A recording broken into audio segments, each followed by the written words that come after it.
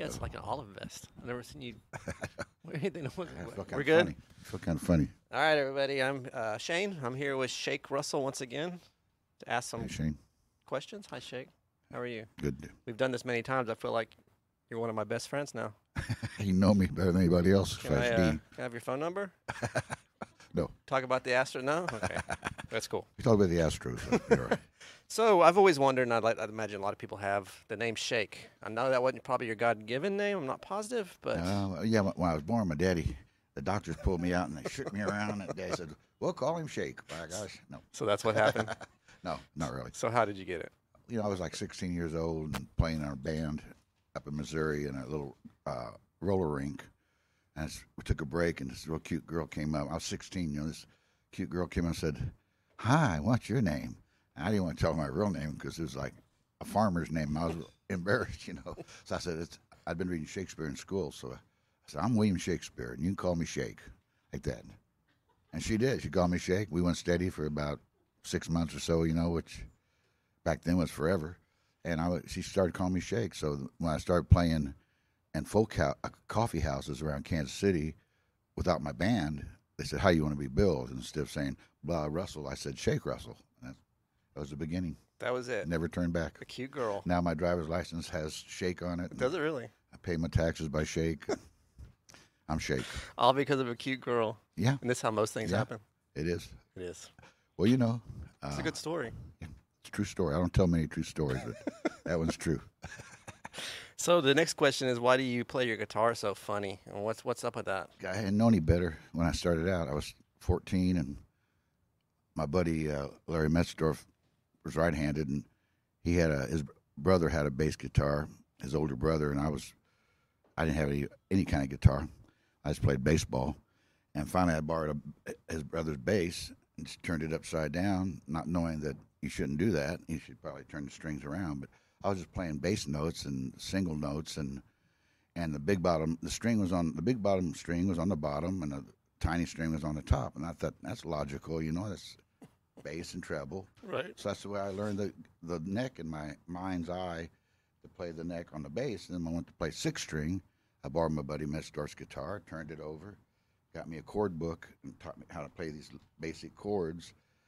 That was my beginning. And I went to take lessons at a guitar store, and they said, "Well, you need to turn those strings around, son, or we can't teach you." And being stupid and young, I didn't want to turn them around. I said, "No, I'm fine. You know, I'll just do it this way." And here I am 50 years later, still doing it that way.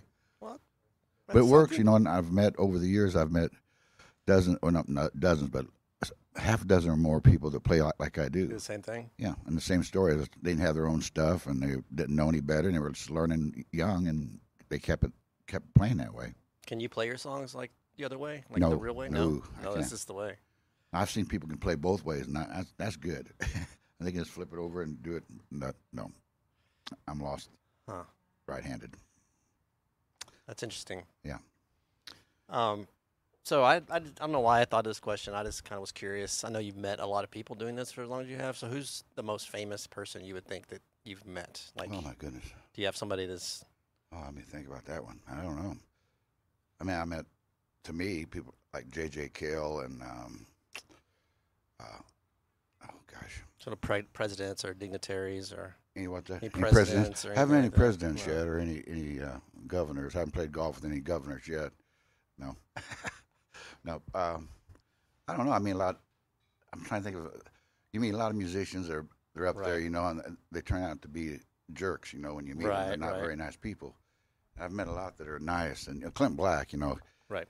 I'm older than Clint, so he's kind of, but still, he's a real nice gentleman. Always has been, you know. And but I met Guy, yeah, several times way back in the day in the '70s when we were recording up in Austin. He was recording at the same studio, and he would drop by and say hello and say, "Oh, I like that," you know. He was very supportive, real nice fella. Yeah. Did you know all those guys, Towns and Guy? Do you know I Lightning don't know him. Hopkins? I've met Towns. Yeah. You know, a lot of times did shows with him over the years. I didn't really know him. Yeah. I didn't go fishing with him or hang No. out with him, you know. But He didn't have your phone number either? no, well, he didn't give me his either. That makes me feel better. He never had a phone, I don't think, towns. Yeah, I wouldn't imagine. All right, so we're going to do this little thing. All right. I'm going to have to get my notes on this. Okay. I went to your Wikipedia page. All right, my Wikipedia. Your Wikipedia. And we're going to play kind of a truth or not truth Wikipedia. Okay. I'm going to read you some things from it. You're going to tell me if it's true or not. I'm going to tell you the real story. Tell me the real story. All right, we'll just do the first one. Shake Russell was born Orrin Russell That's why I changed my name. in Independence, Missouri. That's true. His father was a Well, I was minister. born in Blue Springs, Were you? but that's real near Independence. That's close enough. Yeah. Your father was a minister, and you sang. My brother's a minister, too. Really? Yeah. And you sang in the choir. Oh, no. I didn't sing in the choir. Huh? Who told you that? That's Wikipedia? Wikipedia's right there. Well, I sang in It's cut and church. I paste, sang in Shake. church. That was my first exposure to music was in church. You know. So you didn't sing in the choir. No. I sang beside my dad, sitting on the pew. So this is 3/4 true, which is pretty good for Wikipedia. Yeah, not bad. So I did go to church. I did sing in church, but did you go to Not church in the willingly, choir. or pardon. did you go willingly, or did you kind of get drugged there? Oh, I'm a kid. I didn't want to go. I wanted to go play baseball, Yeah, do something fun. But I went. I liked the music part. It was good. nice. All right. The next thing was when you were 16 years old, you joined a local band called Odds and Ends. I did. Odds and Ends. That's a name for you, isn't At it? 16?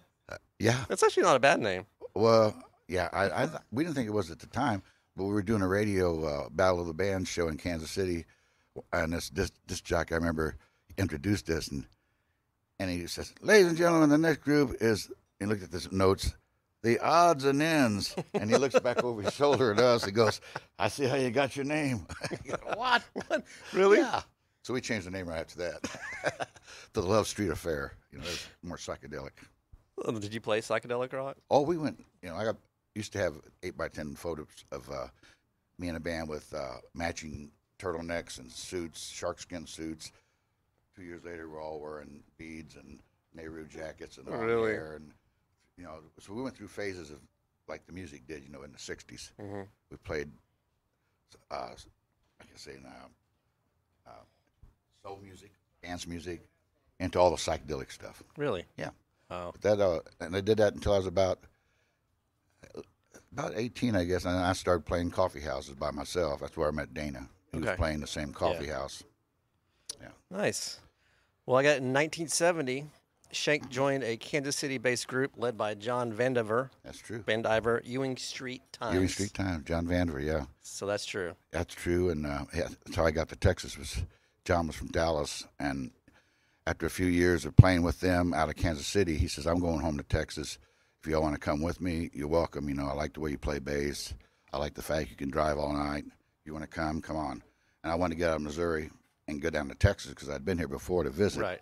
I thought this is where I want to go to play music. So John brought us down here. Nice. In that group. So that's true. Yeah, that's true. So it says here, your first recorded song was Deep in the West. It debuted on Volume 2 of the 1973 Kerrville Folk Festival Highlights album. I guess that's true. I hadn't thought about it. We did that song on an album, and it was like it's in our songbook. That Kerrville has a songbook, and they picked that as one of the favorite songs of the Kerrville Festival to include. So that was the first actual recording. That was your first recording? Yeah, I think we made. Well, let's see. We had to make demos of it when I'd written it up in the studios in Austin, where I met Guy Clark. But I don't think we'd ever released them yet. We just had them in the can, and when we played Kerrville, they did a live recording every year, and we were part of that recording. They had that song on it. Wow. Yeah, that's true. We're doing pretty good. Yeah, not bad. All right, this is a long one for me to read, but we're going to do it. Vandiver's band, Ewing Street Times, split up in 1975. Yeah. After the demise of the band, Russell went to Chicago along with Michael Mashkis. Yeah. After a short stay, the pair moved to New York. They found it difficult to break in the New York City music scene. And you said, Russell, that Vandiver called you and you came That's to true. Houston. But Michael and I, he was from Chicago, so when the group broke up in '75, he goes, "I'm going back to Chicago, so I'm going to go with you," because it was a cool city, like Right. Steve Goodman and John Prine, all the big music scene in Chicago at the time. So we went up there and played some gigs, did some shows around the Chicago area. And that broke. I found a band up there and brought them back to Texas. Michael stayed up there and didn't come back till later. But I came back with a band from Chicago and played in Texas. Didn't go anywhere. So that's when I went up to New York to try to get a record deal. And I played on street corners and open mic nights. Really? Just trying to get somebody to hear me. What part of New York? What part of the city? Greenwich Village. Oh, really? That was a happening When place. it was... So, you know, all these open mic things were around Manhattan. You'd watch for them and you'd go play them. And you'd play on the street corner and had to put up with some drunk harmonica player saying, let me jam with you, boy. We'll split the money. All right. Get out of here. But how fun was that to be in New York at that time? Huh? I said, how fun was that to be in New York at that time? It was a better place than it is now, I think. Yeah. You know, back in those days, a little safer. I'm watching that documentary on the 5, I guess, mafia bosses that ran the city in the 70s and 80s. No. Yeah. Is that right? Yeah, it looked pretty scary. Yeah. You survived, though. I did. So it says here, your first album, Songs on the Radio, was based on a live radio performance on Houston's KLOL-FM. That's true. In August 1977 with Dana Cooper. That's true. You know, Dana and I was playing around town already with my own Shake Russell band, and I went out to California to hook up Dana because I knew him in Kansas City. Hadn't seen him in years. I said, come on to Texas, man. I got some good stuff going. So he decided to join, and came down here, and we wrote some new songs. We wrote songs on the radio. I wrote You Gotta Love Her, and we wrote When Are You Coming Home. So we went on the radio and played 3 songs. People loved it. They're getting all these phone calls saying, who are these guys? You know, what is this? Really? So from that, you know, doors opened for us. People coming out to our shows, started having bigger crowds. People wanting to hear our songs instead of somebody else's. So it kind of opened doors, and but it was K101. And from doing that and being so popular, we decided to put an album out, and the centerpiece was those 3 songs that was done live. So they sound different when you hear them on the album. They sound like they're on the radio. Right. Then we took other stuff that I'd done in Austin, where I met Guy Clark, and like Deep in the West, and we put those all on a compilation album called Songs on the Radio. Thank you, K101, for, you know, opening doors for us. That was the idea. And it just sold thousands and thousands of copies like you wouldn't believe, you know, and just put us on the map locally and got a lot of people's attention up in Austin, record labels and things like that, saying, boy, who are these guys? You know, what label was that one on? Well, see, after that happened, Gary P. Nunn said, I want to take Shake Up and produce him. And there's a fellow up in Austin, Michael Brodsky, he was a big producer, money man. And so he wound up taking me over and pushing Gary P. out of the picture. And he started his own label that was funded by MCA Records and called it South Coast Records.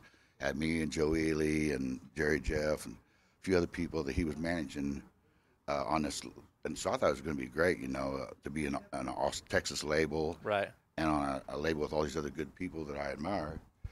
But it was one of those crazy 70s things where all the money disappeared. And the album was very successful. We put out, Dana Cooper and I put out, sold more than anybody anticipated. And immediately they wanted to do another one. We said, nah, because they were just taking money and funneling it somewhere else. They weren't giving it to us, you know. So we bought our way out of that deal.